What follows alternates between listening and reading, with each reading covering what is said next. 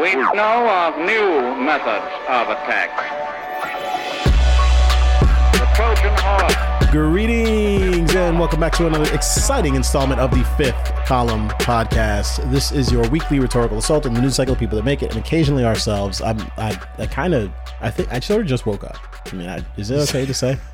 I'm a human. I should be permitted to sleep. It doesn't mean that there was no preparation taking place, but I took a nap before we got started. So I'm actually feeling pretty refreshed and good. Yeah. Here with Michael Moynihan, Vice News. Yes. Matt Welch, editor-at-large of Reason Magazine, is on a plane, or maybe he's already in LA, but he's going to be on Real Time today. So he's not with us here. Yes. I'm sure he's going to be lights out. It'll be phenomenal and interesting. And perhaps some of you just watched him on Real Time and you decided to listen to his fine podcast. And when you, at the end of this podcast, when you're like, good God, that was a good podcast. I can't even believe it. Imagine that it's 33% better when Matt's here. We're considering this as 100%. I mean, the math doesn't make a ton of sense, but 33% better when Matt is here.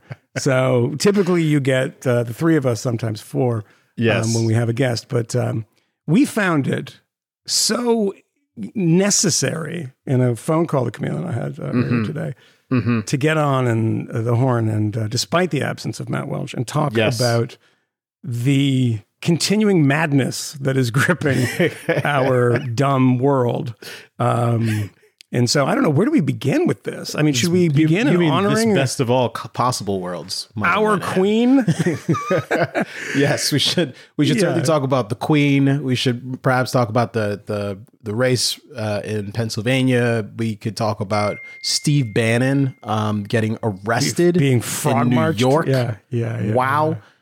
Plenty of things going on that deserve some of our attention. But yes, let us begin with the Queen, Queen Elizabeth, who died on yesterday. In the morning, I saw some news. I was probably Drudge where I saw it first. Which used a reference to the Smiths album, "The Queen is Dead," as is what the headline was, which seems a little coarse if you don't know the reference. But "The Queen is Dead" is the name of a Republican, small R, an anti-monarchical album by the Smiths in 1986 called "The Queen is Dead," which was wishing death on the Queen, but she outlived the Smiths by about 35 years. So the Queen is indeed dead. But as a Jamaican American, with Jamaican parents, that was your queen, and as you know, in some sense, okay. I mean, we're going to get right into this because she oversaw the oppression of your people. Well, I've certainly seen her visage on the money. So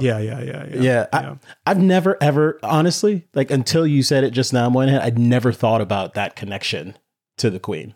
I've only ever thought about the absurdity of the British monarchy. And it's absurdity in the sense that these don't actually have any real power. This is a ceremonial office. You'd be mistaken for thinking it'd be understandable if you thought that they did. Right. By looking because at of the outrage. They're like, I cannot believe all the people that she killed. I was like, wait, what? The woman with the corgis? The old lady with the bonnet on driving a Land Rover in Balmoral in Scotland and the corgis? Like her principal duty in the British government is to shake hands with the new Pre-M. Like that's to kill minorities. Yes. I mean, it's not listed on her business card. Bloody crusades. Yes. It's presumed though. So, I mean, Moynihan, I really hadn't thought about that connection to her. So now I'm kind of rethinking my position here. Maybe I should hate her. Maybe I should view myself perpetually, now and forever, as the colonized.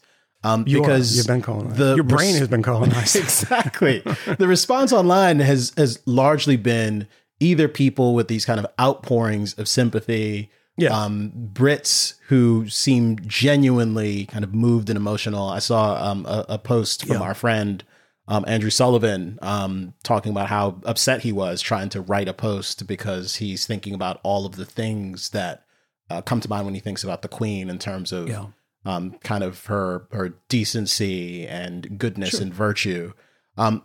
I don't really have sentiments like that towards any elected official or politician or in this case, unelected official. Exactly. But other people view her with contempt, and the posts have been uniformly about the predation of the British Empire on the rest of the world, particularly the various nations and peoples who they've colonized and decolonized. And decolonized, or places like Jamaica, who are still a part of the kingdom, so to speak. Commonwealth, yeah, the Commonwealth. Technically a part of the Commonwealth, yeah. I mean, Moynihan, am I incorrect? We talked a moment ago just about the fact that she's a figurehead. Is it different with the Commonwealths? Does she have any kind of meaningful power over? No. Yeah. No, none. No. I mean, if like her picture's on the money. But if she had, you'd know. But there was a constitutional crisis in Australia in 1975 in which the sort of Commonwealth governor, it's a long, complicated thing, basically bounced out the prime minister. That's the only time I can think of it happened. And the Queen's involvement of that was basically, we found out later, nothing. And it was not brought to her attention. She was not behind this. So as far as political moves, you notice that no one's actually talking about any particular political statements she made. She was very studiously apolitical and kept out of the whole thing. It was a ceremonial thing. And for like somebody like Andrew, and, it's very weird for us, I would say, because we fought our war to get rid of that king. And now we're all crying about the Queen. It's a very funny thing how that happens because our minds have been colonized, Camille. Yes. We can't get rid of it after, 300 years. We're still, it's in our brains. But, it's hard to understand, like when you have something that is so much a part of your country and your civilization, it's Andrew kind of being rational about the irrational in a way. I was in my hometown, where it started, by the way, the day the Queen died, yesterday, I was in my hometown of Concord, Massachusetts, where the shot heard round the world was fired at the Old North Bridge by the rude bridge that arched the flood, as the poem goes. And I'm there and I'm in a British shop. I didn't know this was there. On Main Street in Concord, there's a British shop. And it has all these sorts of British goods. Brits are they need their food. There's very specific British cuisine. They need to have it. People make fun of British cuisine. But everywhere you go, there's a British shop, right? There's like 5 in New York City. And I was buying a bottle of, what's it called? The HP sauce. Okay. I was out of HP sauce. Very specifically British thing. And on the top of HP sauce, it has the emblem. And it says like by order of the Queen and blah, blah. And I'm like, oh my God, HP has to change all the labels now because it's by the king. And it's like, it's that kind of ubiquitous in the sense that it doesn't mean anything. And yes, I am, an anti-royalist and a Republican, small r Republican in that way, because I don't believe in hereditary, leadership, even if it's symbolic. And I think it's a waste of money, et cetera. But it does exist, and it's not my business in a way, because I'm not British. But the fact that it does, and that somebody can be emotional about this stuff, is that it is a part of your life. Right. It is a part of everything. Queen is always there. She's doing her address, which is, it's always like stiff upper lip. She did one during COVID. She does them, her when she was 21 years old. I mean, she became queen when she was 21 years old, right after World War II, in which she served, fixing Jeeps, driving Jeeps, etc. And she's just a part of the scenery of England. And because she's somebody who stays out of everything and doesn't make political statements and is this kind of, maternal figure, it's like, I do understand the necessity of these people who want to attack when somebody dies, because what they're doing, obviously, is they're not talking about Queen Elizabeth, anything about her. I mean, they are, but they don't really understand what they're saying. They're trying to find, some news event to talk about the thing that is important to them, right? Which is this idea of decolonization, right? Because they think she's the head of the British Empire, the British Commonwealth. All this is symbolic. It doesn't mean anything. But to them, these are people that use decolonize. It's become a very trendy word in everything. Right. We have to decolonize the curriculum. Right. We have to decolonize this library. It's like, right. Do you guys think that sounds clever? Because it just sounds dumb to me. And who refer to white people generically as colonizers. It's basically what it is. It's like but these are people also don't understand that people of all beautiful hues have been colonizers all throughout history. The country of Africa prior to the European colonization was internally colonized. Yes. But I guess that's better to invade countries and kingdoms, this is what I wanted to talk about a little bit, because I saw the posts that were making people most upset yesterday. Yeah. Uja Anya, who is at Carnegie Mellon, is that right? Buju Banton. Ethiopia without prince and princess. I can't do my best. It's about colonization. Right now. It's about Ethiopia and colonization. But she had this tweet yesterday. I heard the chief monarch of a thieving, raping, stop right genocidal there, empire. Stop. We gotta go. Stop. We gotta stop right away. Okay. Because no one's pointed this out yet, and somebody. Okay. You cannot trust anybody. I mean, the whole tweet is you can't trust him, but you can't trust anyone who believes there's something called a chief monarch. The number one chief monarch. The chief monarch? Like literally, you have the chief monarch. Okay. Continue. I apologize, but the chief monarch has been rankling. I heard the chief monarch of a thieving, raping, genocidal empire is finally dying. May her pain be excruciating. This reminds me of a tweet from the LP of New Hampshire. If anyone, I mean, about other things, mostly Meghan McCain's It seems father. like something. Yeah, exactly. Very brave. Very brave. If anyone expects me to express anything but disdain for the monarch who supervised a government that sponsored the genocide, that massacred and displaced half my family, and the consequences of which those alive today are still trying to overcome, you can keep wishing upon a star. That's my favorite. The second tweet is the worst line. The second tweet is the best because it's like, that's the one when you're like, how tough you are. You're like, don't even try it because I don't even care. I'm going to be like, and by the way, it is worth pointing out that the cowards at Twitter took that tweet down, which is disgusting, and they should keep it silly. Up. Yeah. And, you want to know what people like Donald Trump think, what Steve Bannon thinks, what this woman thinks, and we only know that by these tweets being able to exist. And it achieves nothing, actually, when you have it and people screenshot it and then you just eliminate it. It's like you just look bad. It's like the sentiment's not going anywhere. Yes. Right? I mean, and why would you want to kill that sentiment anyway? It's a fine sentiment to have. In fine, I only mean in the sense you're allowed to have it. It's fine. It's not illegal. I don't think it's a good one.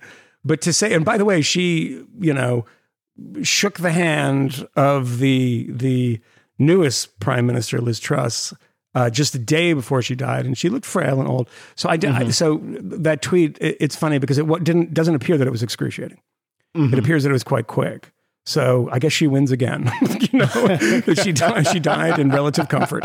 And she was 96 years old. Yeah, 90. I mean, come on, you lived to 96. God, you generally won. And I mean, she did that and was generally esteemed around the world. But there's this characterization, of her and the British Empire as uniquely despotic and terrible and awful. And the thought that I had, on one hand, reading most of these replies from people who keep insisting things like, I think it was Eugene Scott from the Washington Post, who had a very smart, snarky tweet saying, just a question for everyone who insists that this is a bad time to talk about colonialism. When would be a good time? They always do that. Yeah, to talk about the legacy of colonialism. Like, it's a bad time. Let me just rain on your parade. It's like, what does she have to do with colonialism? She didn't make any of the decisions of decolonization. Yeah. And by the way, the biggest colony, the most important colony, the Raj in India, was decolonized prior to her becoming queen. And she was the longest serving monarch in British history, if not world history. There's probably one or two that, were appointed when they were 2 years old or something. But India was not even in her watch. I mean, she largely presided over the decolonization effort. Yeah. And in many respects, efforts to kind of normalize relations.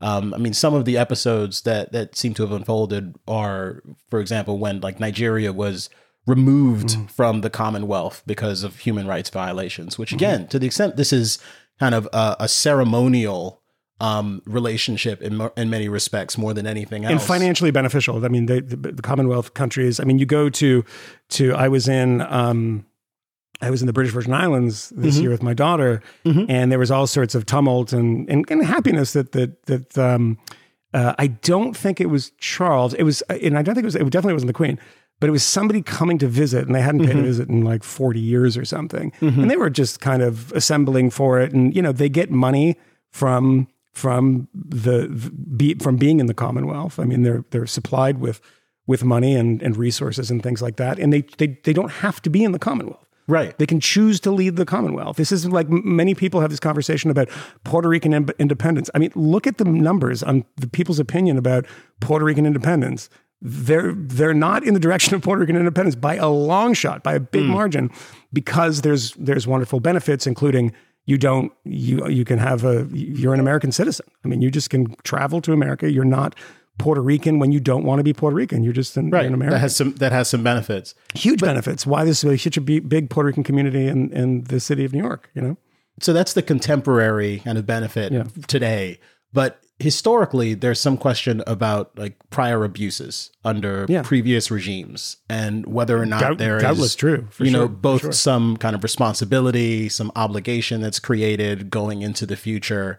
One can have a conversation about that, but it also seems totally appropriate to acknowledge that before the horrible colonizers showed up on the dark continent of Africa, as you mentioned, those tribal relationships, those emerging states in some cases, particularly in like the northeast of Africa, like were engaged in all sorts of statecraft with one another. And in some cases, just kind of brutal battles and colonization of their own. Yes. There was subjugation taking place.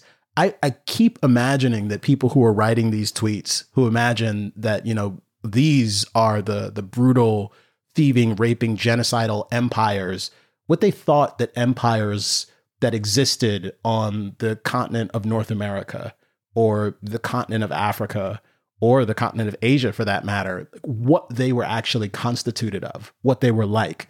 Because it seems to me that most governments, most states throughout history have been brutal, awful, miserable in some pernicious, predatory kind of way. 100%. And that at some point there was a change. In our recent past as a species, there was a change. This is not saying that all of the crimes are relative, but it does suggest that there's something different about the West in particular, about the United States, about Britain, and that these are nation states that were involved in inventing a particular idea. Yeah, there's times when it's worse, right? There's times when colonial powers come in and make the situation so much worse. I mean, this is very, very true when it comes to Belgium and the Belgian Congo and King Leopold. And there's Adam Hochschild's book on King Leopold's ghost is a pretty brutal account of what the Belgians did when they colonized. And if you take somebody like Philip Garavich's book about Rwanda called "We Regret to Inform You That Tomorrow Will Be Killed with Our Families," quite a name. Really good book. And it's a great book. And what Garavich says in that book, which I have some problems with, is that the Hutus and the Tutsis, that tension was exploited by colonizers, and this is obviously what happens in a lot of these examples. But it's exploited, but it's not that it didn't exist and wouldn't have existed without it. Right. I mean, these are the human capacity for this stuff is what human history is all about, and to pretend that there is something unique about this, and I think that particularly when it comes to when it's talking about Africa, I think there's actually something racist about the way people deal with this, and Absolutely. They make it sound as if there was this bucolic continent of very simple folk, who had no noble savages, no power. They're noble savages. Yeah. They just were going around hunting and like shaking each other's hands and being nice, and all these white people showed up, and all this bad stuff happened. Of course, the slave trade was enabled by the taking and capturing of slaves by various people in Africa and then selling them to Europeans. So, I mean, again, none of this is to downplay the crimes of colonialism, and they are many. And I don't think that people who argue against this stuff, if they're arguing in good faith, are denying that. I mean, it would be silly and ahistorical to do so. Right. But it's just that when this happens, Queen Elizabeth dies, there's nothing specific in any charge against her, right?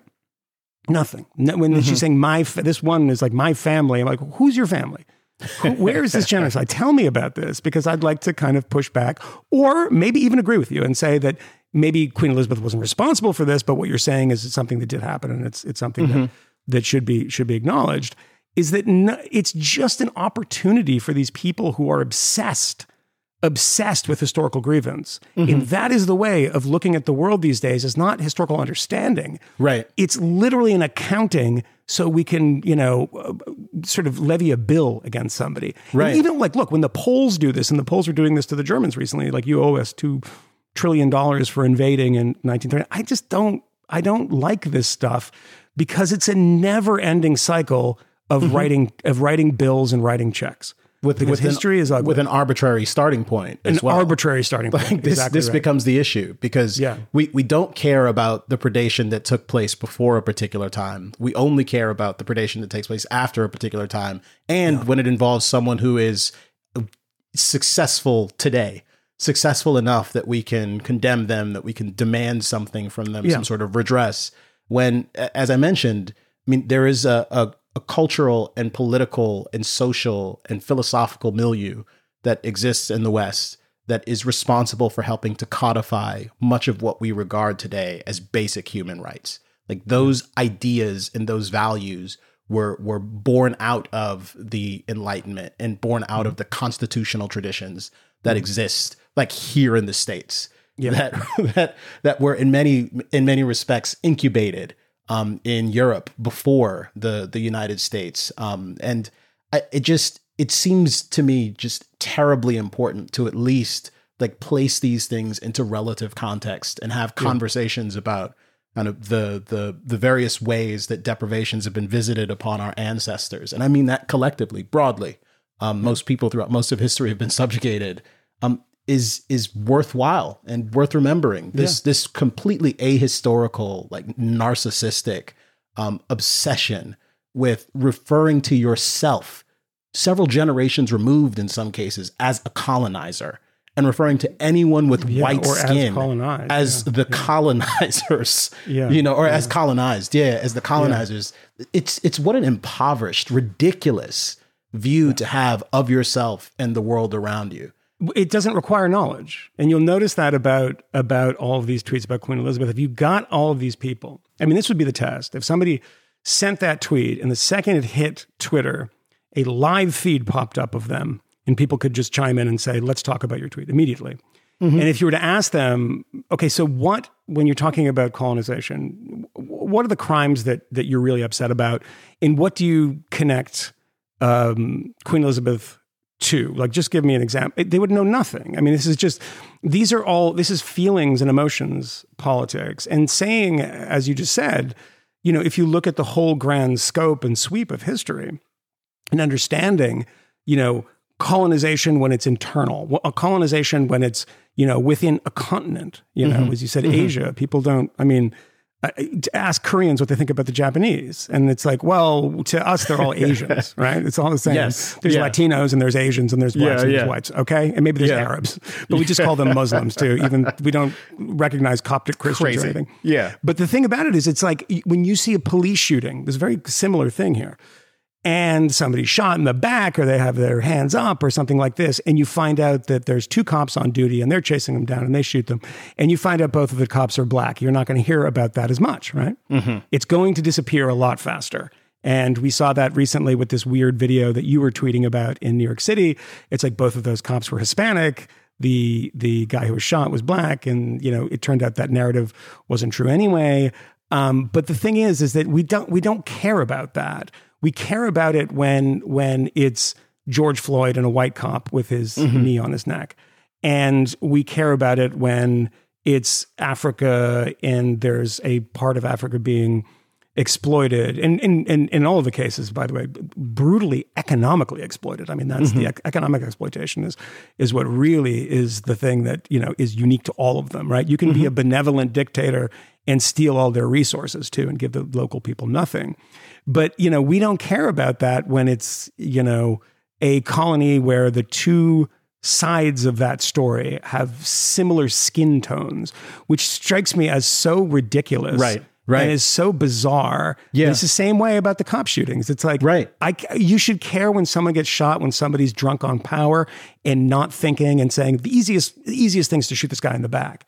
It's I was a black guy and the cop was black and the victim was white. Who cares? The guy that video that went around very briefly of the guy having his head slammed into the pavement, I think in Alabama or Arkansas. And it's like, he was just like a white, like meth head. And everyone was like, holy fuck, that video was so brutal. And it was like, I didn't hear about it the next day. Never heard of it again. Yeah. Because like, who cares? There's no politics to be made out of this. We don't care about the person actually being injured. We just care about, can we make a bigger political thing about it? And that's what the Queen's death is. It is like, where can we politically grandstand when this very sweet old lady who did nothing, like, I mean, did nothing that you can think like, top of your head, what did she do that was horrible? People are like, I don't know, she's British. British Empire is pretty fucking bad. It's like, yeah, okay. All right. I would agree with you on a lot of that stuff, but what about her? It's like, yeah, but she was the thing. Like, what should she have done? I don't understand. I don't understand because nobody is pointing out anything particular about Queen Elizabeth in her behavior or her opinions or anything she said, because she wasn't that kind of figurehead. I mean, figurehead is the key word there, but she's not that kind of figurehead. Right. You know, apart from the reductive way of imagining these indigenous populations in other countries, and indigenous is an interesting word, but I won't get into that. We'll save that for Indigenous Peoples Day. There's the narrative about whether or not places like the UK or the United States would have become great, but for the predations of other peoples. And I was thinking earlier today about the attributes of a society or of a nation state that are likely to be like most essential to their historical achievements and the economic prosperity that they're actually able to attain. And I'm like kind of bulleting this stuff out. Like, what's the most important thing? Like favorable weather conditions historically, like geography and topography, whether or not you have rich soil, navigable waterways, proximity to, and the number of prospective trading partners that are kind of in the immediate vicinity that you can actually get to via waterways. In most cases. It's like being queen. It's an accident. It's an accident of birth, right? Precisely. So you've got that. You've got like the political and economic system that you might in fact have in place, because some of these things work better than others. So if you've chosen one of these technologies, like that could be good for you. And then you've got like slavery. And it seems to me that if I give you all of those options to choose from, and I say, well, which one of those things is most responsible for the success of the United States or the success of the United Kingdom, the British Empire, like which one of those things? It seems to me that like in general, and I should probably add like technological innovation as well, because learning to navigate the high seas was vital to the success of the British Empire. Like all of those things are more important than the specific kind of deprivations that might have been visited upon some native population. More important to their success, than like the institution of slavery. And the fact that, in the sense that all of those deprivations, the slavery, like these are things that anyone had access to. Like rank barbarism at some point is just kind of the norm. It is the baseline in many respects. And probably hurt the development for social of any empire too. Precisely right. Yeah. I think it was jettisoning that has actually allowed them to thrive in many respects, and embracing a new sort of political technology, specifically like limited government, republicanism, constitutionalism, the granting of human rights, the respect for the dignity of the individual. Like those are technologies, even in their kind of proto forms, even in the forms where they were becoming, quote, more perfect, right? Yes. Like all of those things are more important. And whether I ask you to pick one of them or to rank order them, it seems to me that like the slavery and the deprivation, like that bit, the brutalism of those regimes, their worst attributes would show up towards the end of that list, if they're even on the list of things that were genuinely advantageous for their growth and development at all. Yeah, I mean, it's kind of in that 1619 debate about this, is the idea that without slavery, you couldn't have built the new world. And there is a really interesting, and I don't mean this in any sort of ideological way or any like choosing sides here. I mean, just there's actually just an interesting historical debate and debate amongst economists who understand the history of economics, that whether or not this was a necessary precondition or it was actually a hindrance. And I think there's a really great case to be made to say that it was a hindrance. But that's a different episode. But I would say this about when you talk about all of the problems that you see in the world now, there's so many of them are tribal. And I'm not talking about racial, by the way. They can be racial. They can be tribal. They can be ethnic. They can be regional. And all of those conflicts around the world. I mean, this is not to say anything about colonialism, because it exacerbated and created some, or not created, I think, in the Philip Gorovich point about, in his book about the Rwandan genocide, that they were exploited and exacerbated for very cynical gains. That's, again, there's no denying that. It's a matter of whether that it existed because of colonial power. I don't think that's true. But, you need to get rid of things like that to be successful. And I think that when you pull back from an empire, or when the empires actually change, and to say that they're all the same at all times in history is totally wrong. Right. Is like legitimately totally wrong. How it was ruled, how people were treated, how they were actually perceived by those that they were lording over, fairly or unfairly, most cases totally unfairly. The opportunity to eventually become a citizen of the regime and to take advantage of all of the things that citizenship entails. Precisely. And there are people, I mean, like, there's one book that I can think of by a guy, I think he might have been a Cato Fellow at some point, but he was an Indian academic. I think he's passed away recently, called Deepak Lal. And he wrote a book called In Defense of Empire. It's an Indian that wrote a book called In Defense of Empire. And there is a certain class of Indians who enjoy, like, love British. It's always pointed out that all of the P.G. Wodehouse, like Jeeves and Worcester societies, like a majority of them are in India.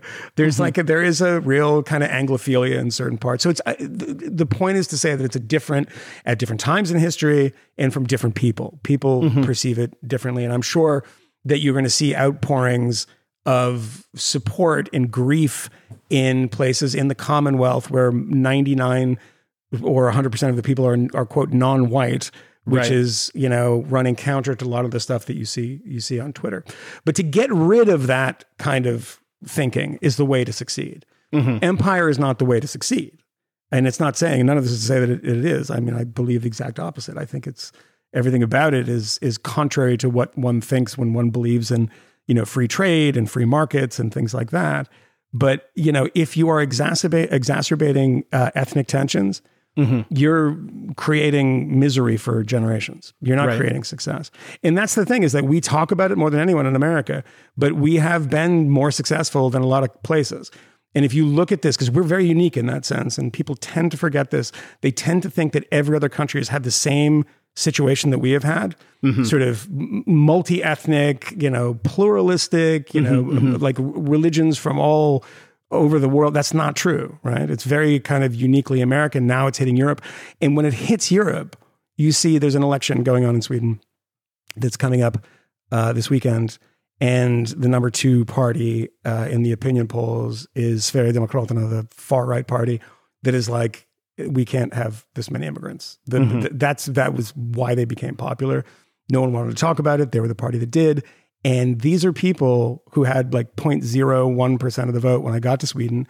And everyone would sit down at a dinner party and be like, oh, you fucking Americans and your racism and you're this and you're that. And it's like, you guys got immigrants 5 years later and you couldn't take it. Yeah. You just like literally were like, we got to get rid of them. We're voting in all these far right people. And that's not universal in Sweden, but there was a backlash. The point being is that, we have done this in a reasonably successful way. Right. And I can hear heads exploding. It's like, I'm talking about in the context of the world. Has it been perfect? It's been the opposite of perfect. It's been imperfect in every possible way.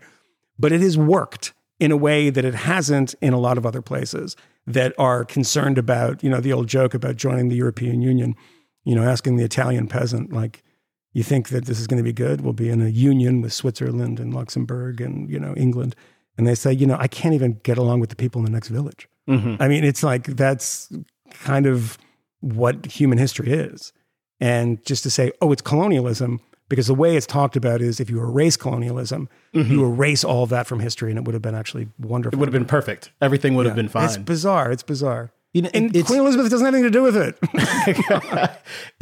It's really, it's interesting. I mean, when you talk about like someone from like a place like India, like a former British colony, and them having some affection for the empire and kind of writing in defense of it, it's interesting that the only kind of serious thing, the only way of looking at history that's generally regarded as serious is this kind of cynical, narrowly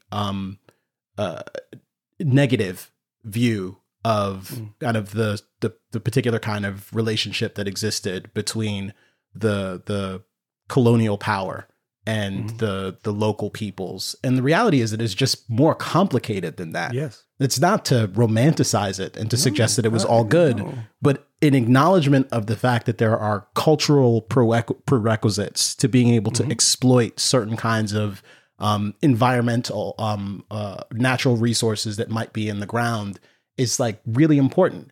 If you've got like iron in the ground here and you don't actually have the technologies to take advantage of it, like we could leave you alone in this region of the world for a century, for a millennia, and it will not matter. You won't progress because you are isolated.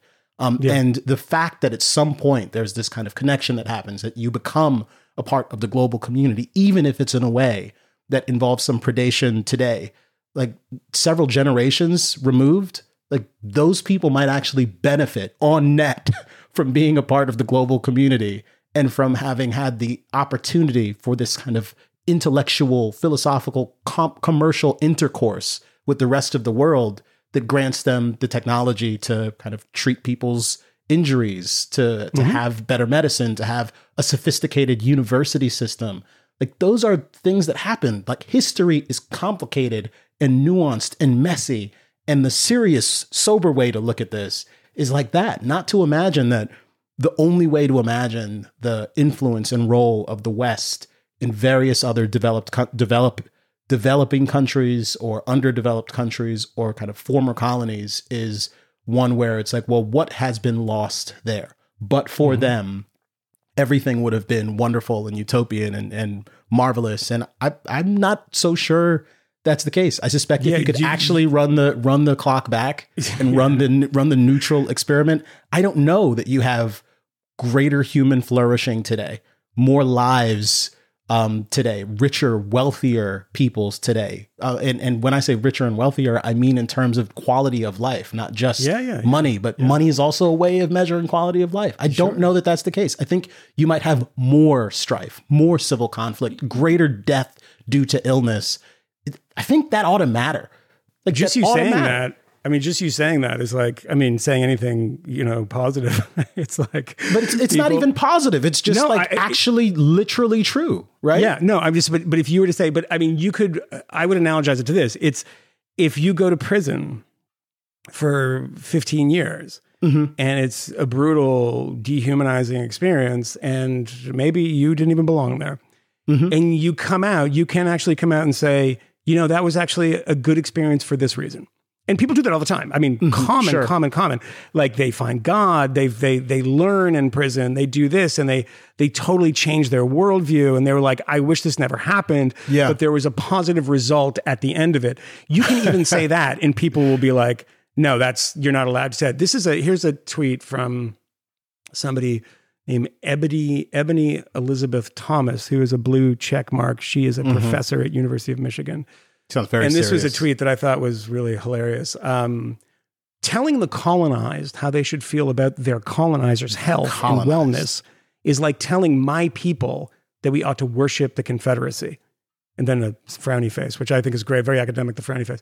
I guess that she's not talking about herself because she's from Detroit, by the way. I just looked it up. She grew up in Detroit. So I don't know, their colonizers' health. Respect the dead when we're all writing these tweets. This is my favorite. In English? How'd that happen? Right. We just chose this language? All right. Where do we begin with that one? That's my favorite. That's really top of the list. It's like, I am really sorry that when I go to Korea and I go into a store, I speak English because that's like the lingua franca of the world. Yeah. In how that happened, I don't know, but Esperanto never caught on. Yeah. So, I mean, it's the fact that the British Empire, we needed a lingua franca. We needed something that we could actually all communicate in the, it doesn't work everywhere, But you know what? If you're going to pick a language and you're stuck in the middle of nowhere, I'm going to bet this person's going to speak one other language than the one that I don't speak. What would it be? Probably English.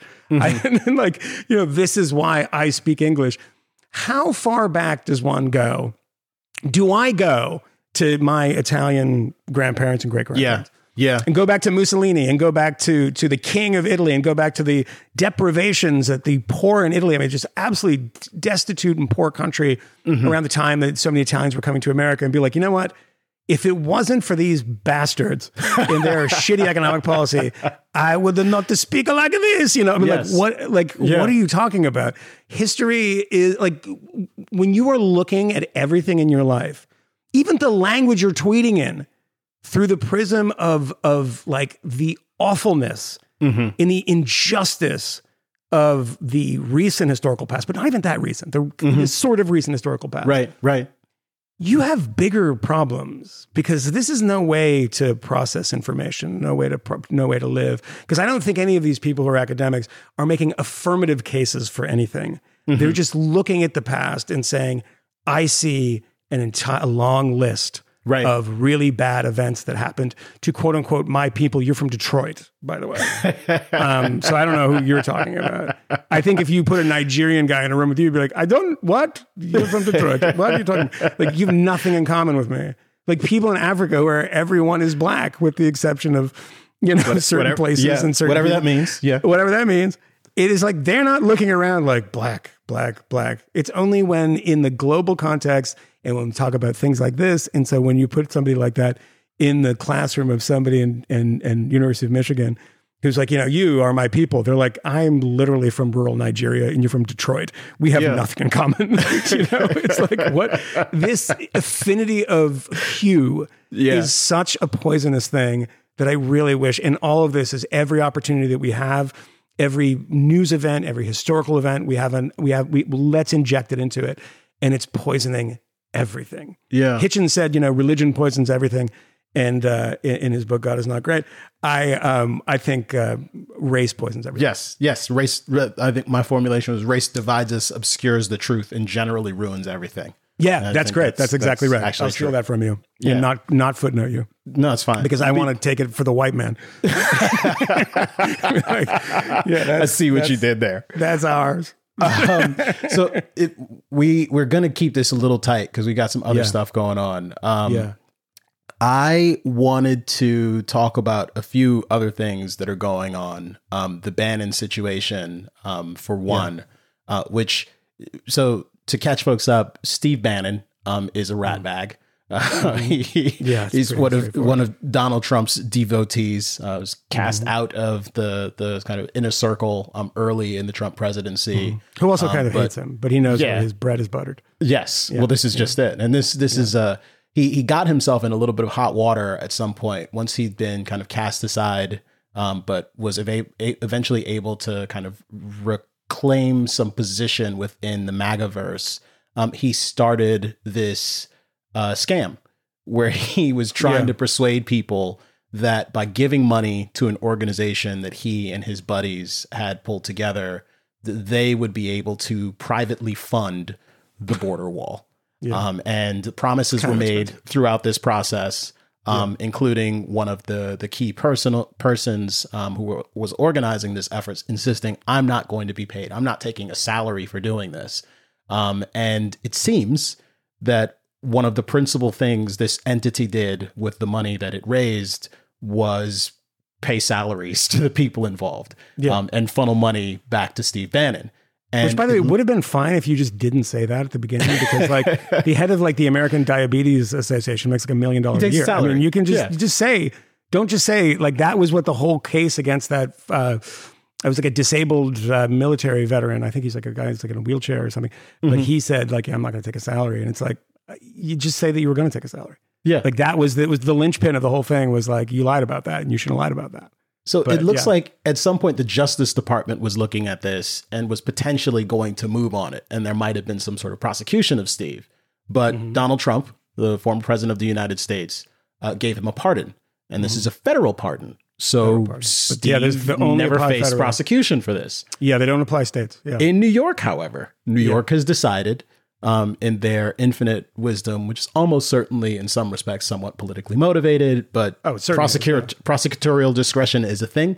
And the discretion is being wielded in a way here that almost certainly kind of satisfies the political inclinations of folks. But all the same, if there was a crime that's committed, it's okay to prosecute it.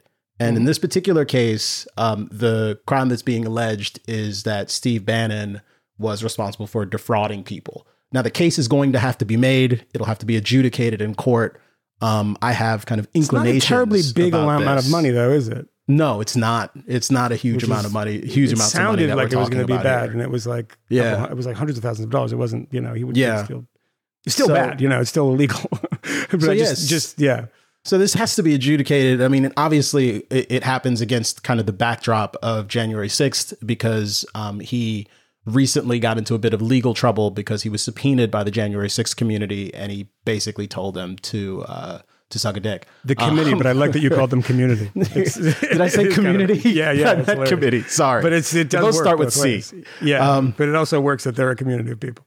So it's interesting. I mean, I don't know how much there is to say about this at this point because the case has not been adjudicated, and we'll have to see what kind of case is actually brought forward. But it was certainly kind of visceral to see Steve Bannon like being perp walked in front of the cameras, screaming about how he's not yet begun to fight. Bannonisms for all intents and purposes. He's making what he can about this too, But I think it was like the guy that blocked you, your favorite former guest in the show, Pope Hat. Who is an interesting Twitter brawler and likes to yell at people on Twitter. Only blocked one of 3 hosts of this show. Yeah, I don't really. It could only be one of 3. Only could be one of 3, and he made his choice. Wonder why. Racist. Didn't block Matt. But he tweeted something like about how much he loathes Bannon, and was like, yeah, but I also loathe these like totally unnecessary perp walks. Which makes you think that it's like, if you didn't want me to think it was really political to begin with, that you wanted to pursue this case, you would have done this if it was, some low-ranking Democratic assemblyman or something, and not in this kind of mania for we got to get somebody out of the Trump. But they've gotten a lot of them too, by the way. It's like, I mean, it is pretty interesting, and it should make you, if you're a MAGA devotee, it should make you rethink things when the number of people you have seen led into the courtroom on handcuffs is, you can't do that on nothing. You can't just make that shit up. Well, that's just it. Yeah. There is something there. You look at Paul Manafort and there's so many scumbags that came close to the campaign. I mean, DC had like this conservative apparatus. And, you and I have been around DC for a while, and we know a lot of people in that apparatus, and none of them served in the Trump administration. It was all of a sudden all these C and D listers that you'd never heard of that like wrote 7 blog posts for Breitbart.com, and they came into this administration, and they're all with kind of dollar signs in their eyes in a lot of ways. But yeah, I don't love the fact that New York has taken on this role of, Trump and the NRA and Steve Bannon. And it's like, there's connections to all of them. You can do it, but it does look curiously political, which again, does not mean that Steve Bannon is not guilty. And Steve Bannon is somebody who has made a career out of being a professional Trumpy.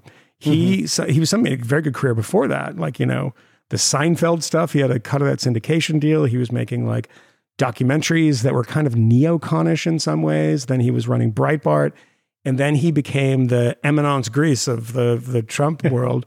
And, he's still doing it. I mean, he's a dead ender. And if you ever listen to that show that he does, it's like, I don't believe, having spent some amount of time with Bannon and one night spending, I think, about 6 hours talking to him, to a point that I actually had to cut the conversation off. We had no more batteries. We had no more cards for the camera. The conversation went on forever. And talking to him both on and off camera, the man is very cynical. He did tell me off camera that he loved AOC. Not surprising, considering he's become a class warrior in his later years. But the guy doesn't have a tremendous amount of respect for Donald Trump.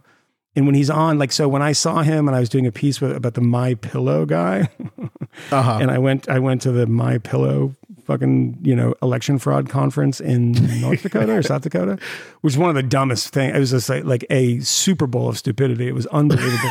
But Bannon was next to the thing and kind of waved over, like he was doing his radio show from there. And I know he thinks that Mike Lindell's crazy. I know he thinks he's an idiot. I know it. I know it. I'll just say I know it.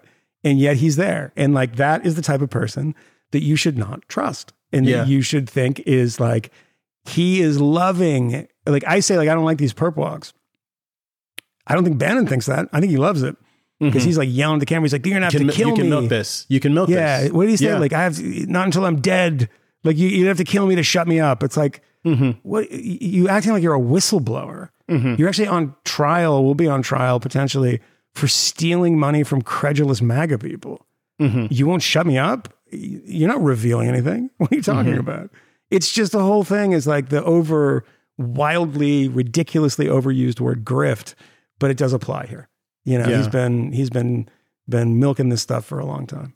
Yeah. I mean, it's always worth remembering, when you think about, the Mueller investigation and the actual convictions that they were able to earn, the few people who did end up spending a little bit of time behind bars, so to speak, that it has a lot to do with the quality, the caliber of the people that inhabit Trump world and that inhabited the Trump administration. You can't say that they were uniformly bad. There were some people who were good, honorable people who stayed there because they wanted to try to kind of rein in this administration. And in a lot of respects, one has to say thank you to them. All hated by Bannon, by the way. Those are, in particular, that was the pejorative that he used, was always the generals. All the military people, the McMasters of the world, he loathed. He hated them all. Because, they were kind of institutionalists and they didn't like seeing, the levers of government in the hand of somebody that was unstable, like legitimately unstable. And so trying to bring some kind of normalcy to that was Bannon loves chaos. I think he told Ron Radosh one time, as in a piece that Ron wrote at a party, that he was a Leninist. And he meant that in the sense of Lenin in 1917 blowing up institutions. He wanted to destroy everything. That was the idea, to go into DC and destroy everything. And that's a revolutionary mindset. And I don't like revolutionary mindsets because they never end well. You never see a revolution end well. Never, never, never, never. Even when there's a justification, the French Revolution, where, it starts out about something about taxation, when you have, these aristocrats who do not pay taxes and their tax burden is falling on all these peasants and they're living in Versailles and they have a revolution because of it. And it ends with the Jacobins and the guillotines and in a terror. And the Russian Revolution ended in a terror. It's revolutionary mindsets are not, it's just not the way my brain operates. And I'm scared of people like Bannon who want a kind of revolutionary way of going and when you convince people that the deep state is one contiguous thing that can be and has to be destroyed. It's no, there are bad parts of the government. I mean, that's why we believe what we believe. But it's not something that you can go in with a bunch of guns and say, all right, it's time to just undo it all. It just doesn't work that way. As we saw, it could work that way. It just wouldn't be very good. It just wouldn't be good. It would be bloody. It'd be very, And Trump didn't do that, of course. I mean, the swamp got swampier. It wasn't drained. And I think everybody who's a MAGA supporter knows that. I think they do. I think in their heart of hearts, they know, in 4 years, the swamp did not get less swampy. It's hard to say. The state of polarization, it being such as it is, both sides. Yeah, it really is there are these two contingents. You have the MAGAs, and I don't know what to call the kind of worst sycophants on the left, who believe the worst imaginable things, who have the most apocalyptic perspective on Donald Trump, this kind of ahistorical idea that we live now today in the worst of all possible times. We were talking about this a little earlier, and I think in a lot of respects, it's the same kind of narcissism that kind of animates people's concern about the colonial powers and how uniquely terrible they were to us, and how this is the only possible right way to look at and imagine history. And in much the same way, like the only possible way to imagine the current moment is to insist that the current state of political division, the kind of January 6th-ification of everything, that is, we're on the precipice of a civil war, and that this is obviously worse than any other prior time in the kind of American experiment. And it just seems like so obviously untrue. Things were definitely dicey during COVID. There was a lot of grave uncertainty, I think is a good phrase to use. And it's in many respects kind of the speed with which like a lot of the kind of unsettling, unraveling like happened, the weird kind of political fractiousness that already existed for other reasons, that was accelerated because of the conditions that were brought about by the pandemic, and this being a global phenomena. But in general, like the state of America, like relative to the 1970s, the 1960s, like the actual Civil War. Imagine if you had Twitter when there was bombs being set off in New York City all the time by the Puerto Rican independence terrorists. And Brian Burroughs' book, daily bombings. That we talk about quite a bit, is a great.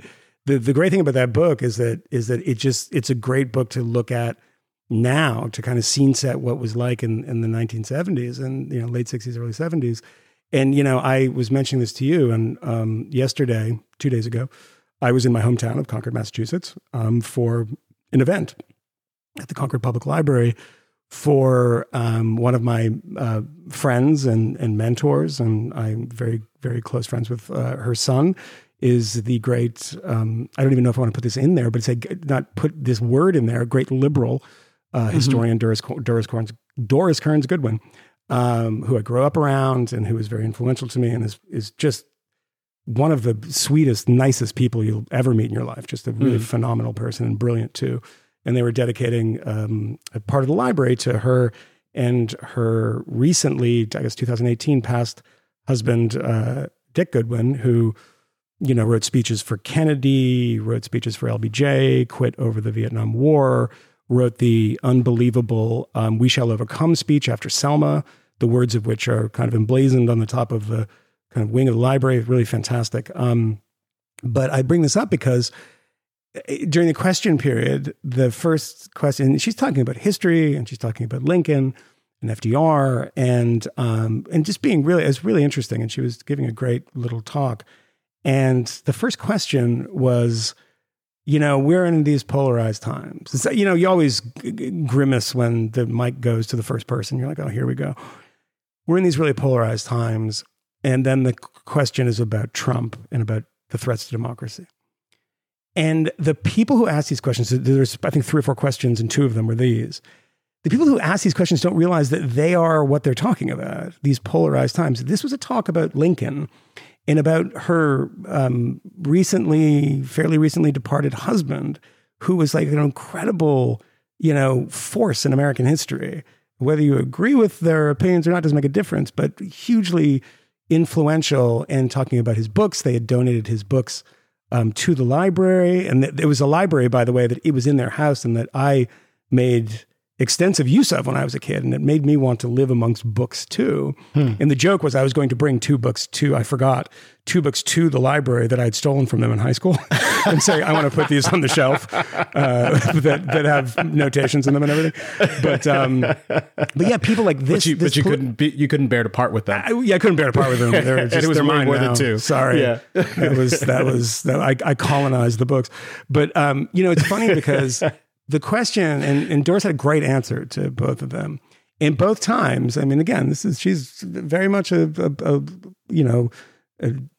Democrat. I mean, she's friends with the Kennedys and Obamas and all this stuff. And she was like, no, it's, as a historian, no, it's not. I don't want to paraphrase her too much, but she's like, no, it's you look in history, and there are times that are so much worse than this. And she's like citing like areas of history that people don't even remember turn of the century, you know, Teddy Roosevelt, all these times. And it's like, it always feels like that we're on the precipice of disaster and democracy is slipping through our hands.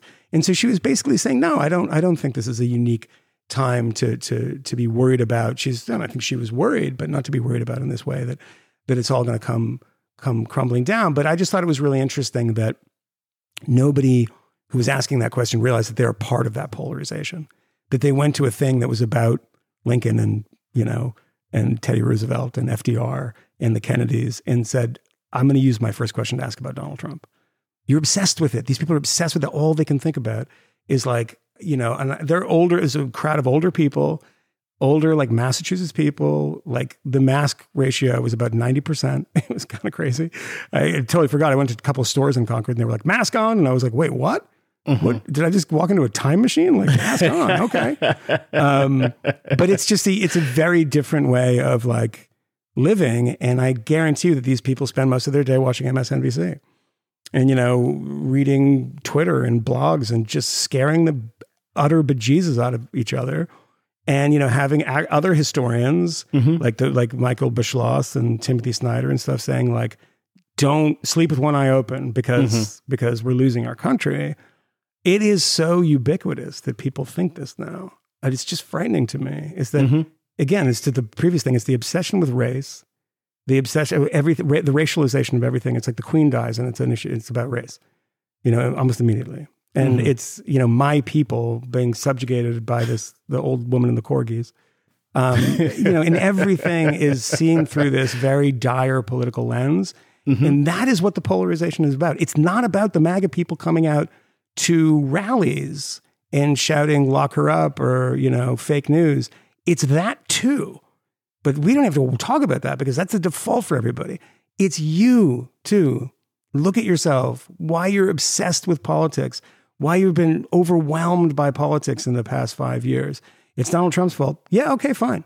But it's also incumbent upon you to check yourself and be like, I don't have to think that the world is ending every day. And you need to fight these elections that are coming up and cast your ballot. Go campaign for your candidate. But to be like, you know, is democracy over, Miss Historian? And the historian says, well, no, because my specialty is writing books about pivot points in American history, including, you know, the book Team of Rivals, which, you know, became the Steven Spielberg movie, and is a really interesting way of looking at a presidency where there had been 16,000 books written about Lincoln before, and about all the people that were running and competing for that office and how they came together in that cabinet and what that meant. So it's like that stuff is like, you know, you ask a person like that, are we at this hinge point of history where everything's going to change? It's like, well, maybe, but don't calm down a little bit. It's not going to be that bad, I don't think. Yeah. We'll get through it. One Doris Kearns Goodwin question for you. Yeah. Did you ever ask her about Box 13? Box 13. This is the LBJ election scandal in Texas, like the rigged election, that missing box. Well, that's actually really interesting. I'm hoping to do a sit down with her because we had dinner afterwards, and we were just, I you know, was sitting across from her, we were talking about things, and I was 16, I was 17, and I was around them, and it was just such a really invigorating experience. The person who introduced her said, you know, the guy who was like a guy from the library, and he's like, I walked into their house the first time, and there was like Bobby Kennedy Jr. was like at the kitchen table, like drinking a cup of coffee, and I was like, you know, that was for me too.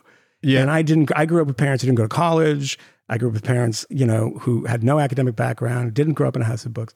And I go into this place, and it was like this, just like portal into this totally different world that I was totally fascinated by. And one of the things was, I didn't talk to her about it because I didn't know anything at the time. I wanted direction on how to learn things and what I should focus on. And I told her actually at dinner that one of the things that was funny was that she disabused me of conspiracy theories. She was the one that put me on this path against, because I watched the JFK movie. And I started getting really interested in that stuff. Yeah. And I was like, whoa, wow, this is crazy. Yeah. And, you know, Richard Goodwin worked for JFK. He wrote speeches for JFK. They knew the Kennedys very well. He wrote speeches for Bobby Kennedy.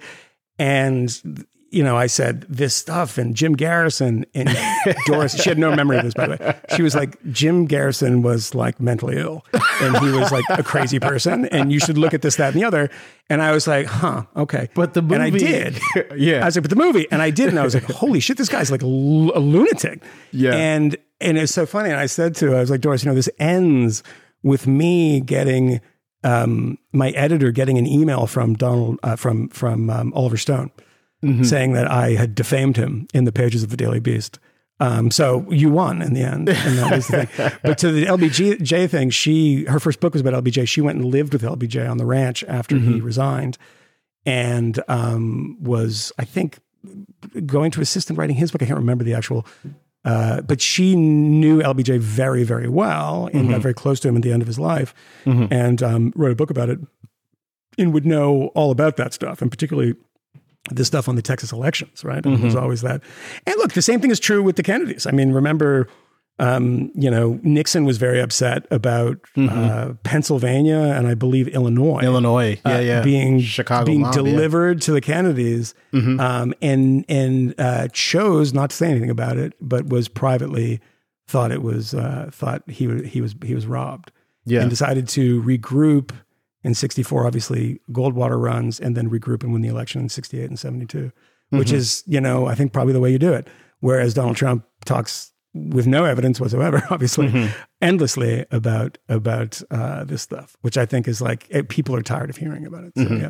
But next time when we sit down, I'll talk to her about that. Yeah, sure. It is interesting. I mean, we're talking about essentially two kind of legitimate like electoral scandals that have something to do with people who were either explicitly seeking the presidency or who were, taking stepping stones to get to much higher office.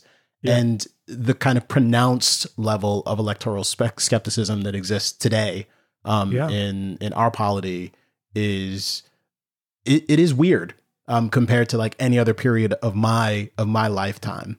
In the sense that we've just kind of seen this steady ratcheting up of concern, like beginning with Bush v. Gore, and a lot of that occurring on the left primarily, in terms of the belief that this last election was stolen. He stole it from us. But continuing on, and essentially every election in my lifetime, every presidential election has been kind of increasingly clouded in these allegations, ratcheting up in terms of like the urgency and the ferocity of them. That the election was stolen, that it's about to be stolen, that this is the one that they're going to steal for sure. It's like, that's genuinely disconcerting. But again, all these things have to be viewed in totality. And the real question becomes like what we end up doing about this as a polity, and whether or not there are any kind of policy remedies that can be delivered to make things more transparent and because I mean, there's a number of ways of stealing elections. I mean, or cheating in elections. And I remember one, and I don't know if this is a wives' tale, and I'll have to look this up. And I'm sure the great thing about our listeners is they tell us. I just remember this. They know things. It literally popped into my head after 20 years, and I don't know if it was the 52 Senate election that Kennedy ran against Henry Cabot Lodge. But there was one election. There was something, I thought it was Kennedy related, where they put a name on the ballot that was very similar to another name. Ran somebody with the name, and I think it was in a primary or something, of somebody with the name of the opponent. So it would basically split that vote because they put somebody on. This is like a wives' tale, I think. But that, I think, was like what people thought of the Kennedys as a political machine, was that they will stoop. There's nothing they wouldn't stoop to get into power. And, was the 60 election stolen? There's all this conversation about what happened in the Senate election in 52, et cetera. But yeah, I have to look that up because, I mean, there's all these like shenanigans that have been said. But the thing about the conspiracy theory stuff and about Oliver Stone and about Kennedy in general was that it is the most fertile ground for conspiracy theories, that most of the stuff you know about it turns out not to be true. So, so I have to look that one up. I remember there being some ballot shenanigans of like people with similar names to try to split a primary vote or something. But anyway. Yeah. Did you want to talk, by the way, about the Duke thing? Not the Duke thing, the BYU thing. BYU. Yeah. So I guess, it was a Duke game at BYU. It was a Duke game. It's the volleyball game with the young lady whose name is escaping me at the moment, who during this nationally televised women's volleyball game, one of the Duke players insists that she hears someone from the stands calling her a racial slur, and at some point notifies repeatedly her coaches. Think, right? Notifies her coaches during the game, who spin up kind of the folks at BYU, and even law enforcement gets involved. And there is this pronounced effort to find and identify who was doing this. Reportedly, the harassment and abuse continued throughout the course of the game, according to the kind of letter that she wrote later, detailing all of this and posting it to the internet with the hashtag more than an athlete. Maybe more than a volleyball player, she's barred from LeBron James. She insisted that every single time she went up to serve, she was showered with this awful deluge of like racist mockery, that it was happening to all of her black teammates particularly, and that even that they were kind of heckling them by name, but only the black teammates. And what's ended up happening is it became kind of this national news story, which is somewhat understandable to the extent something like that is actually true as opposed to just alleged. But as this has been investigated by BYU, by local law enforcement, it's turned out that there is no corroboration for like any element of her claims, that the person who was identified. The cameras there. It was nationally televised. So there was local cameras as well as, broadcast cameras. It was also pointed out that in the section that she said it was coming from. The student section, right. The student section was also full of black students too. BYU basketball players. Yeah. And they were asked, like, did you hear anything? And they said no. So no one has come forth to say that they heard someone screaming nigger or anything of the sort. But, weeks removed after glossy write-ups in some national publications, including the New York Times, ESPN doing a rather prominent interview with her, and some nefarious character at USA Today. What's her name? Jessie? Is Jessie something, right? Jessie Smollett? No. Was that her name? I can't remember. I don't remember. Justina Smollett? I don't remember. I'd have to look. But this is the thing. Like, I think it is entirely possible that this young woman, just looking at the situation now, like in retrospect, it's entirely possible that she thinks that she thought she heard something. It actually seems likely, considering she said it during the game. Yeah, it's possible she thought she heard something once. I believe her godmother or some other relation was a political, some sort of political actor, or at least agitator, actually sent out a tweet early on in the scandal suggesting that, they were calling her an N-word. And it was, the tweet essentially ratcheted up the allegation. And it seems as though perhaps there was some original thing that she thought really happened, but the accounts have become increasingly embellished, it seems to me.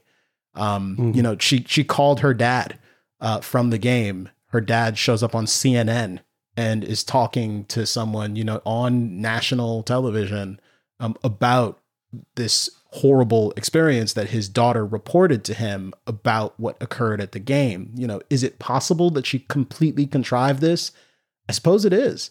Is it possible she really thought she heard something and didn't just, send her dad out there made to be look like a fool when it eventually comes out that nothing happened here?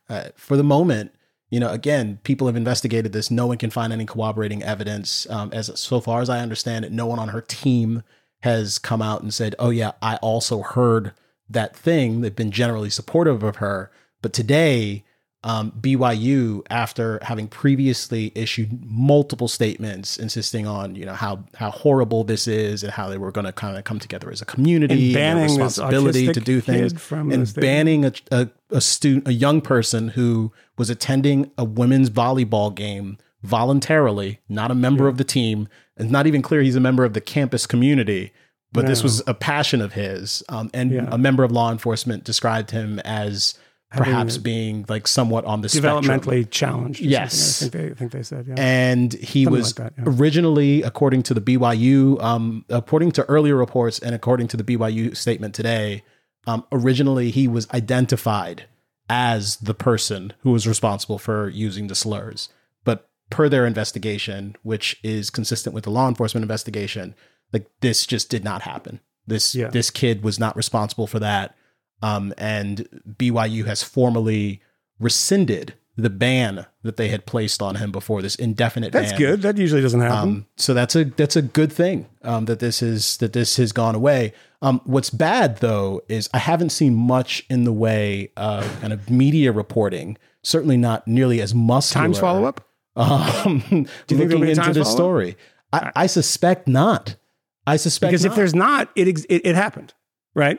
In the consciousness, it happened. If you don't have a follow-up of these things, and let's look at 3 things we've talked about recently. It's a very short period of time, by the way.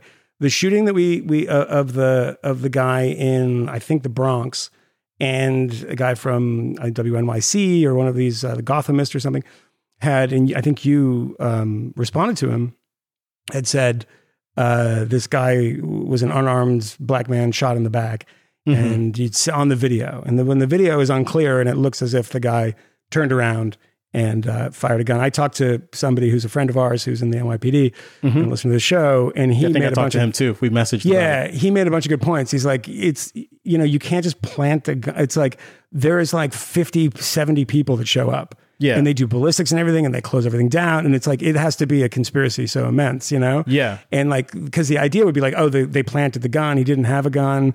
The guy, well, how did the cop get shot? Well, he must have been friendly fire. It's like, well, there's the way they were situated, he would have had to turn to the right instead of the guy and then shoot his fellow cop. And it didn't make any sense. It's completely insane. Completely insane. But this went around, right? And then we had one recently in Kansas City, a woman, a black woman who was shot by the police when she was running away from them and shot in the back. Then the video comes out, and she's turning around with a gun in her hand, pointing at them. But all the original reports there were that she was pregnant. She was pregnant. She wasn't pregnant. Police had shot a pregnant woman. They shot a pregnant woman in the back. A pregnant black woman. Yes, in the back. And then like this went everywhere. Everybody's like doing this and everything. And then like turns out, oh, that didn't happen. So like every time these kind of stories where people are like the mania of it, because we talk about it all the time. It's all we talk about. And then like, oh, there's one. And so everyone runs to it and reports on it. And then it's like later they figure out, well, it's not one. But the damage is done because you have all these things where I guarantee there's somebody out there who's just like, yeah, there's the Kansas City thing. There was the thing in the Bronx. There's this game, and it's like, but the follow-ups to this stuff, it turns out none of them are true because it's the only story these days. It's the only kind of thematic thing that you can jump the gun on, and no pun intended, jump the gun on and report what you think should be true, or what feels to be true, or what you want to be true, or what you want to be true, which is weird. It's really weird that there are people who need it to be true. They need it to be true. NYPD is hunting and murdering black men. And I love finding out this stuff's not true. I love it, not for politics, because I don't like seeing innocent people being shot in the back. I don't like people being called the N-word when they're trying to play their game or when they're not trying to play their game. Anything. That stuff is like, we don't want these things to be true, because if they're true, it's a bad thing. But the accumulation of these stories that get out there, and the only reason the Jussie Smollett one got, number one, the amount of attention that it got, including the vice president tweeting about it, and was because he was a celebrity, right? Yeah. I mean, I'd never heard of the dude, but he was a celebrity, and that got all the attention. Which is the reason they put the enormous amount of resources into solving something that was not solvable because it wasn't true. I mean, it was solvable in the sense that the two MAGA racists were Nigerian weightlifters, but beyond that, the typical shot by a Nigerian weightlifter. But yeah, like, I mean, this stuff, the problem with it is not like, oh, good, it turned out not to be true. It's like, no, the first story is never followed up upon. And the ultimate kind of cosmic damage this causes is it allows people to think it's just everywhere. It happens all the time. And it's like, yeah, every time one of these things comes up is always some question about it. The real cut and dry ones, George Floyd. But that's not even cut and dry in the sense that he was motivated by race, but it was cut and dry in the sense that we have a video, the video showed what it showed, and there's a toxicology report, there was blah, blah, blah. It was everything we know about it and all the conversations we had about it. But that was one that was like, okay, that's what it was. Yeah, we don't know why. Something went wrong here. Yeah. Something went wrong here. Something went wrong here, and he should not have done what he did, and that was something that was felt by many, many, many police officers and many people in his industry and law enforcement. And that's why it got so much attention. It was like, because it's so rarely so cut and dry. Yeah. It's very rare. That's a good thing that it's rare. It's funny. I mean, the shooting we were talking about was Ramik Smith. And this was in May of this year, of 2020, that he was shot. And we didn't get the footage of the shooting, the lapel camera footage, until about a week ago. And the first thing I saw on Twitter about this was a post from Rebecca Kavanaugh, who is apparently a defense attorney. And to date, like right now, her tweet about this, insisting that the body cam footage that had been released definitively disproved the NYPD's account. Not that it's ambiguous. You know, this man had shot 3 times, that it was clear. In May, NYPD shot and killed 25-year-old Ramik Smith after they claimed he fired a gun at them. Eric Adams hailed the cops as heroes and called Ramik a career criminal. Now body cam video shows Ramik never fired a gun, and the cops shot him in the back as he was running away. Then there's this very long thread. But this tweet, 16,000 retweets, 42.1K likes. And those numbers have gone up this week. At the beginning of the week, it was somewhere around like 38,000. Yeah. So the story is continuing to go ham, but there's a problem. And the problem is that the video always showed him shooting. One had to actually do a little bit of looking here. And there's 2 important points of failures. One is the NYPD released this video in the stupidest possible way. I mean, they didn't do, and it's possible that if they had done a more sophisticated analysis and a more detailed presentation, people would have referred to it as propaganda. You know what I mean? Yeah. But either way, and this is not dissimilar from the conversations that we've had about San Francisco and the DA there. Like, part of the job is communications, is the public relations dimension. If you are going to give people transparency, then you also have to give them context. And releasing the lapel camera footage from the police without doing any sort of stabilization, without doing any kind of optimizing on that video to make it putting a circle possible for people to see what's going on, or providing some context about, you know, we think this is a weapon here. At 7 seconds, we hear the first gunshot. We, you know, at 8 seconds, we see the muzzle flare. We can actually see a glint from what we believe is the handgun here. Like, this is the evidence, you know, here, take it. We're also going to continue the investigation, and there will be, you know, a bigger report in the weeks to come. But give people some context here, but also just for journalists, for people who imagine themselves as activists who care about these issues, like, they should have done what I did, which was find the footage, download that shit, throw it into iMovie. If you're having trouble seeing what's going on, that's every laptop. Throw it into every Mac iMovie. Has that. This is basic shit. Yeah. Slow the footage down. And this is precisely what I did. I went online, I grabbed the footage from YouTube, ripped it from there, slowed it down in iMovie, and just tweaked the tint and the contrast a little bit so I could get a better look at what was happening there. And by so doing, like, I saw the puff of smoke, and I immediately sent a DM to Pete Moskos and to another one of our friends who is affiliated with the NYPD. And I shot him a screen cap, and I said, I want to be sure I'm looking at the right thing, because I'm seeing an article from Gothamist that says, and I'm seeing this ridiculous tweet thread from this woman that is going completely nuts that says explicitly, there was no gun fired. I see and I hear a gunshot and I see a puff of smoke. Why is this not being reported?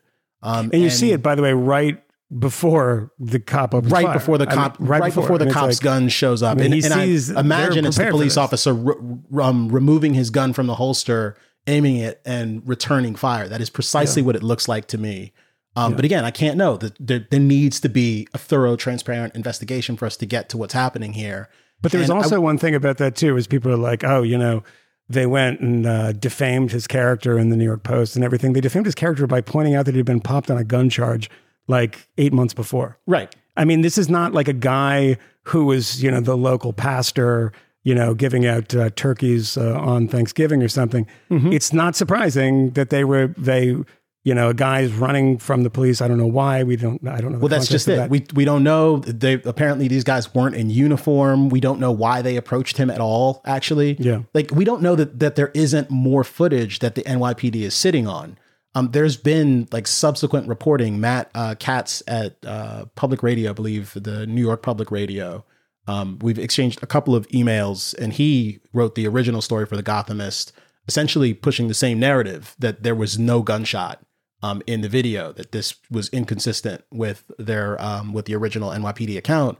But after we talked, he went back and he took a couple of days to thoroughly go over the video. They brought in an expert to analyze the footage. I know that they talked to, we exchanged some messages, and Moskos is quoted in the article in the follow-up story that ended up getting published.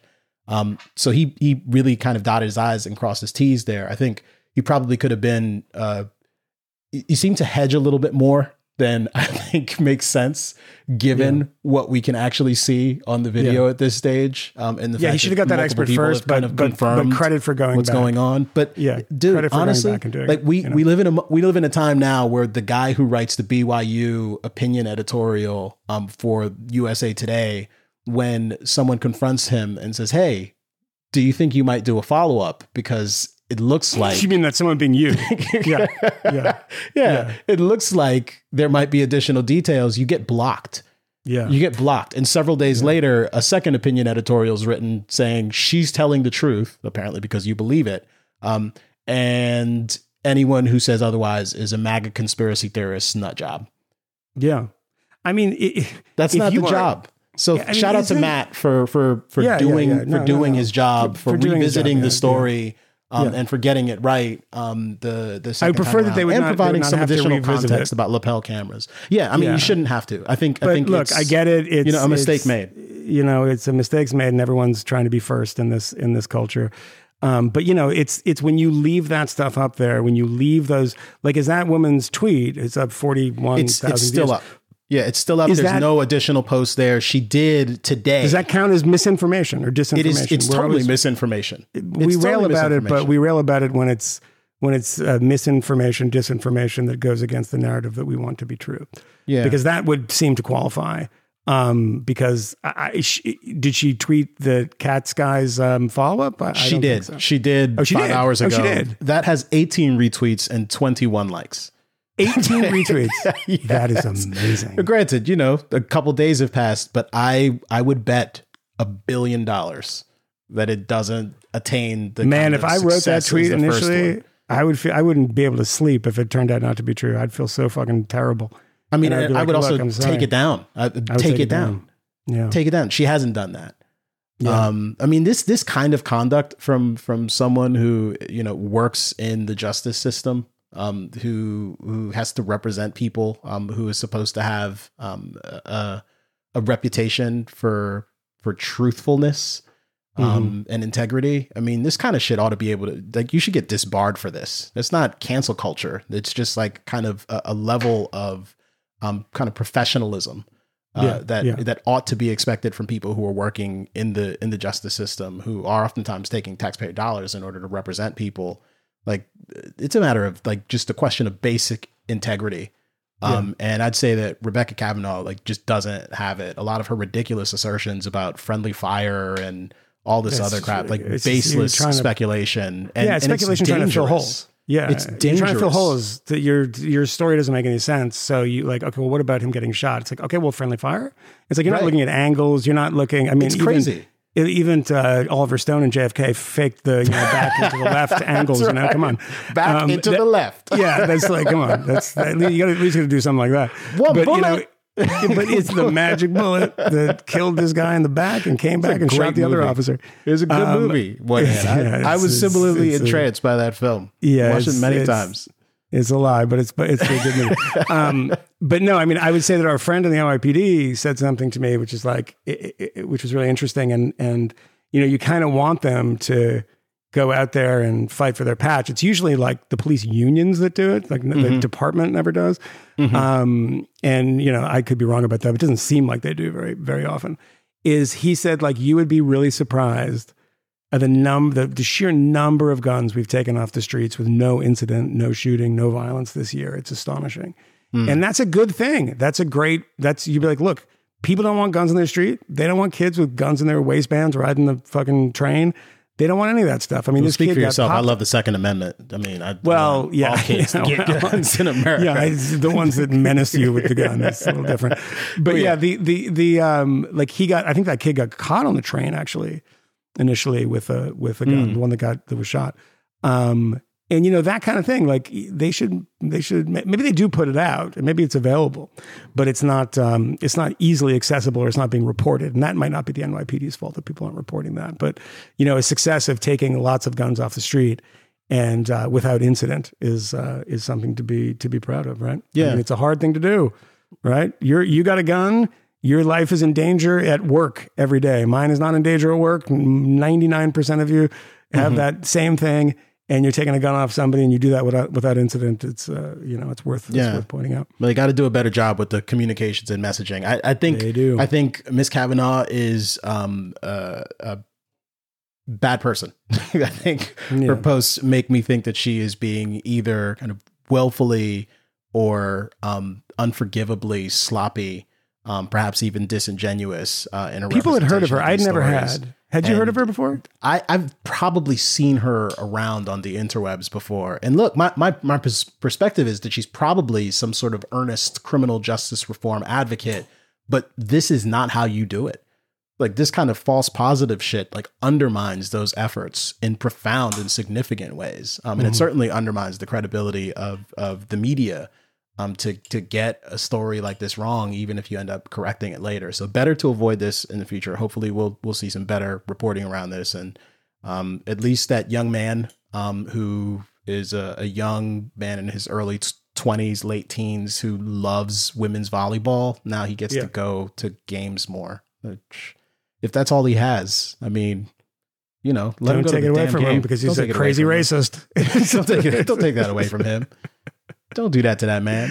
At least his name isn't out there in the public. But we should probably wrap this up because it's getting a little late. Let's wrap it up. We want to get this out. I also before Matt goes on TV tonight. I still promise folks the Thomas Chatterton Williams Adam Davidson podcast is coming. There were some audio issues that had to be corrected. I know it shouldn't take a week, but in either case, it's coming very soon. But you've got this to hold you over. And on Sunday, this coming Sunday, we are having our second Sundays, and we're going to be doing a live stream, and you can find the details about that at weedofthik.substack.com. But you got to subscribe for that. That's for subscribers. We do a regular Substack only podcast, but you get to watch it live, and there's some interactive stuff too. So when you shout stuff at us during the podcast, there's a possibility we'll respond to it. Word up. So, and if you're listening beforehand, be sure to check out Matt tonight on Real Time with Wynton Marsalis and Scott Galloway.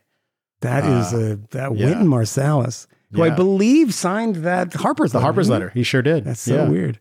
He sure did. All right. Well, good for Wynton. So all right, guys. Okay. Bye. Bye. We know of new methods of attack. The Trojan horse, the fifth column.